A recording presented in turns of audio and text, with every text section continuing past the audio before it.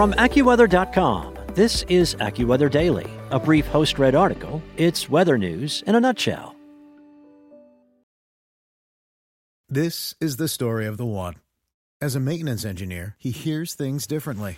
To the untrained ear, everything on his shop floor might sound fine, but he can hear gears grinding or a belt slipping. So he steps in to fix the problem at hand before it gets out of hand. And he knows Grainger's got the right product he needs to get the job done, which is music to his ears. Call, click Grainger.com, or just stop by. Grainger, for the ones who get it done. From AccuWeather.com, this is AccuWeather Daily, a brief host-read article. It's weather news in a nutshell. Today is Sunday, November 15th. Brought to you by the SoFi Daily Podcast. Reaching financial independence starts with having the right information. Every weekday morning, SoFi keeps you up to date with important business news, stock market happenings, and how they affect your financial life. Search for SoFi, S-O-F-I, wherever you get your podcasts. How cold is too cold? Pandemic's winter months pose a hurdle for outdoor dining, by Lauren Fox. Social distancing guidelines have been pushing people out of cramped restaurant dining rooms to tables set up outdoors across the United States. But as cold months loom over many regions of the country, restaurant owners are stuck with a difficult question. How cold is too cold for outdoor dining? In New York City, the outdoor dining program was initially set to end on October 31st. However, New York City Mayor Bill de Blasio made the decision that outdoor dining in the city will remain indefinitely. On September 30th, indoor dining in the city was allowed to resume at 25% capacity, Forbes reported. Some restaurant owners, though, have weighed in that one-quarter capacity will not yield enough business to keep them afloat. And some patrons told AccuWeather that they still do not feel comfortable dining in an enclosed environment. Anything to stay alive is helpful, but 25% does nothing for us. Mike Giamarino, manager and president of Lombardi's, recently told The Guardian, "It's not going to stop restaurants closing. Once the weather changes and the little bit of spark that came with outdoor dining fades and there aren't so many people walking around, you're going to see a lot more restaurants fail." Sadia Schwinn, who lives in Washington, D.C., told AccuWeather national reporter Emmy Victor she intends to eat only at restaurants that offer outdoor accommodations this year. "I think I am going to only want to continue dining outdoors," Schwinn said, "and I am going to prioritize restaurants that have heating lamps outside." Similarly, 76-year-old Jimmy Wright told The Guardian he is going to eat outside until I freeze. "I'm totally uncomfortable with being in an enclosed space with people without a mask," he explained. AccuWeather has a poll embedded in this article online, or you can vote on Twitter at AccuWeather, asking, what's your limit? 60 degrees? 50 degrees? How about 40 degrees? Or is it like the gentleman earlier was quoted as saying, until I freeze? Boston, in contrast to New York, has committed to outdoor dining only until December 1st. However, the brisk weather in the city may actually push people inside sooner than officials anticipate. A record-breaking first snowfall in Boston occurred on October 30th, when the city recorded 4.3 inches of snow, shattering the previous daily record of 0.6 of an inch and even the monthly record of 1.1 inches, according to the National Weather Service. "I was so sad," Alex Morris of the Barking Crab lamented to NBC 10 Boston after the city picked up the early snowfall. "It's too early.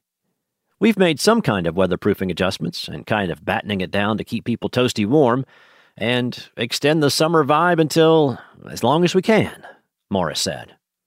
Areas across New England were impacted by the rare snowstorm, with some places reporting 4.5 to 6.5 inches across northeastern Connecticut, northern Rhode Island, and central and eastern Massachusetts. The snowy conditions were rare for the month of October, and with outdoor dining becoming prevalent, it raised another question. How much longer can restaurants offer outdoor services? Washington, D.C. may be farther south than Boston and New York City, but with the pandemic leading many patrons to prefer outdoor seating, the city is now giving grants to restaurant owners to help cover the costs of winterizing outdoor spaces. The grants can be used to purchase tents, heaters, propane gas, additional furniture, lighting, and signs for advertising.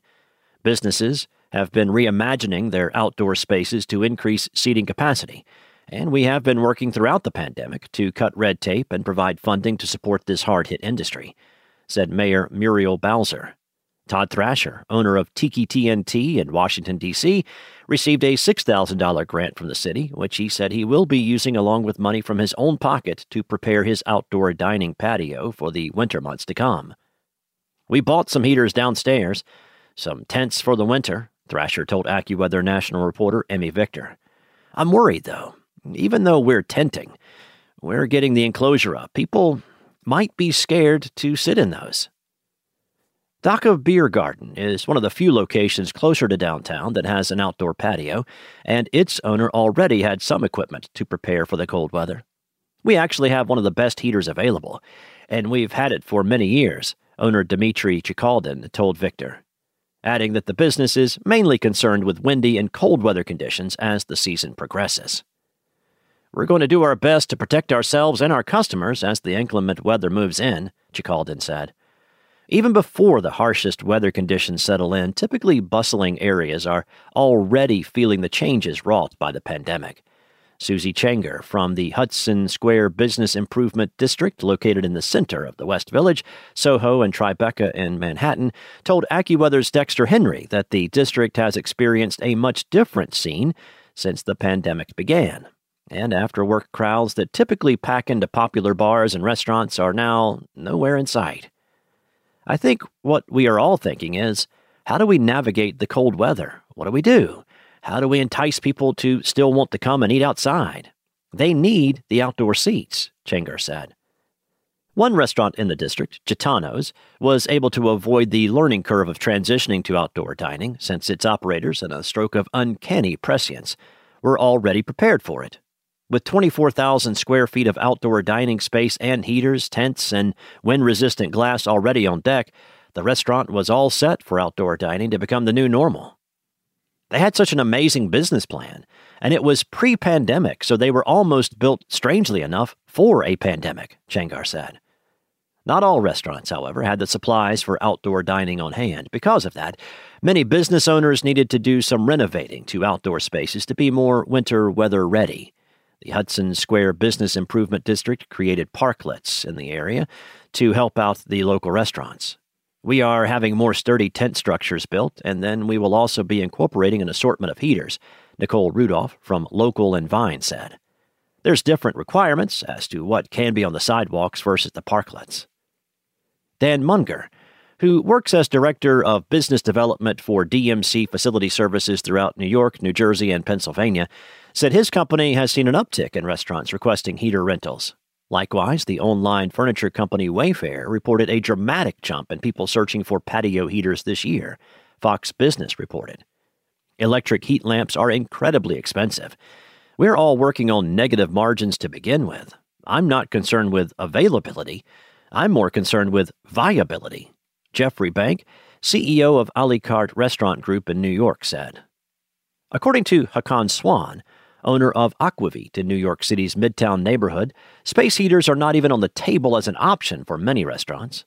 The city does not allow electricity to be connected to outdoor dining in a privately owned public plaza, so heat lamps are not an option for us, Swan said. Despite the addition of tents and heaters made to Local and Vine, Rudolph is not convinced that outdoor dining is a perfect replacement for indoor dining. The tents will help. The heaters will help. But it won't be as comfortable as being indoors, Rudolph said. That's all for today. For your local weather at your fingertips, download the AccuWeather app or head to AccuWeather.com. Join Bernie Rayno and me, Evan Myers, every weekday for a discussion on trending weather news. Enable the Alexa skill and just say, Alexa, open Weather Insider. To access Weather Insider with Google Assistant, all you have to say is, hey Google, talk to Weather Insider. It's the news you need for the afternoon routine. Want to learn how you can make smarter decisions with your money? Well, I've got the podcast for you. I'm Sean Piles, and I host NerdWallet's Smart Money Podcast.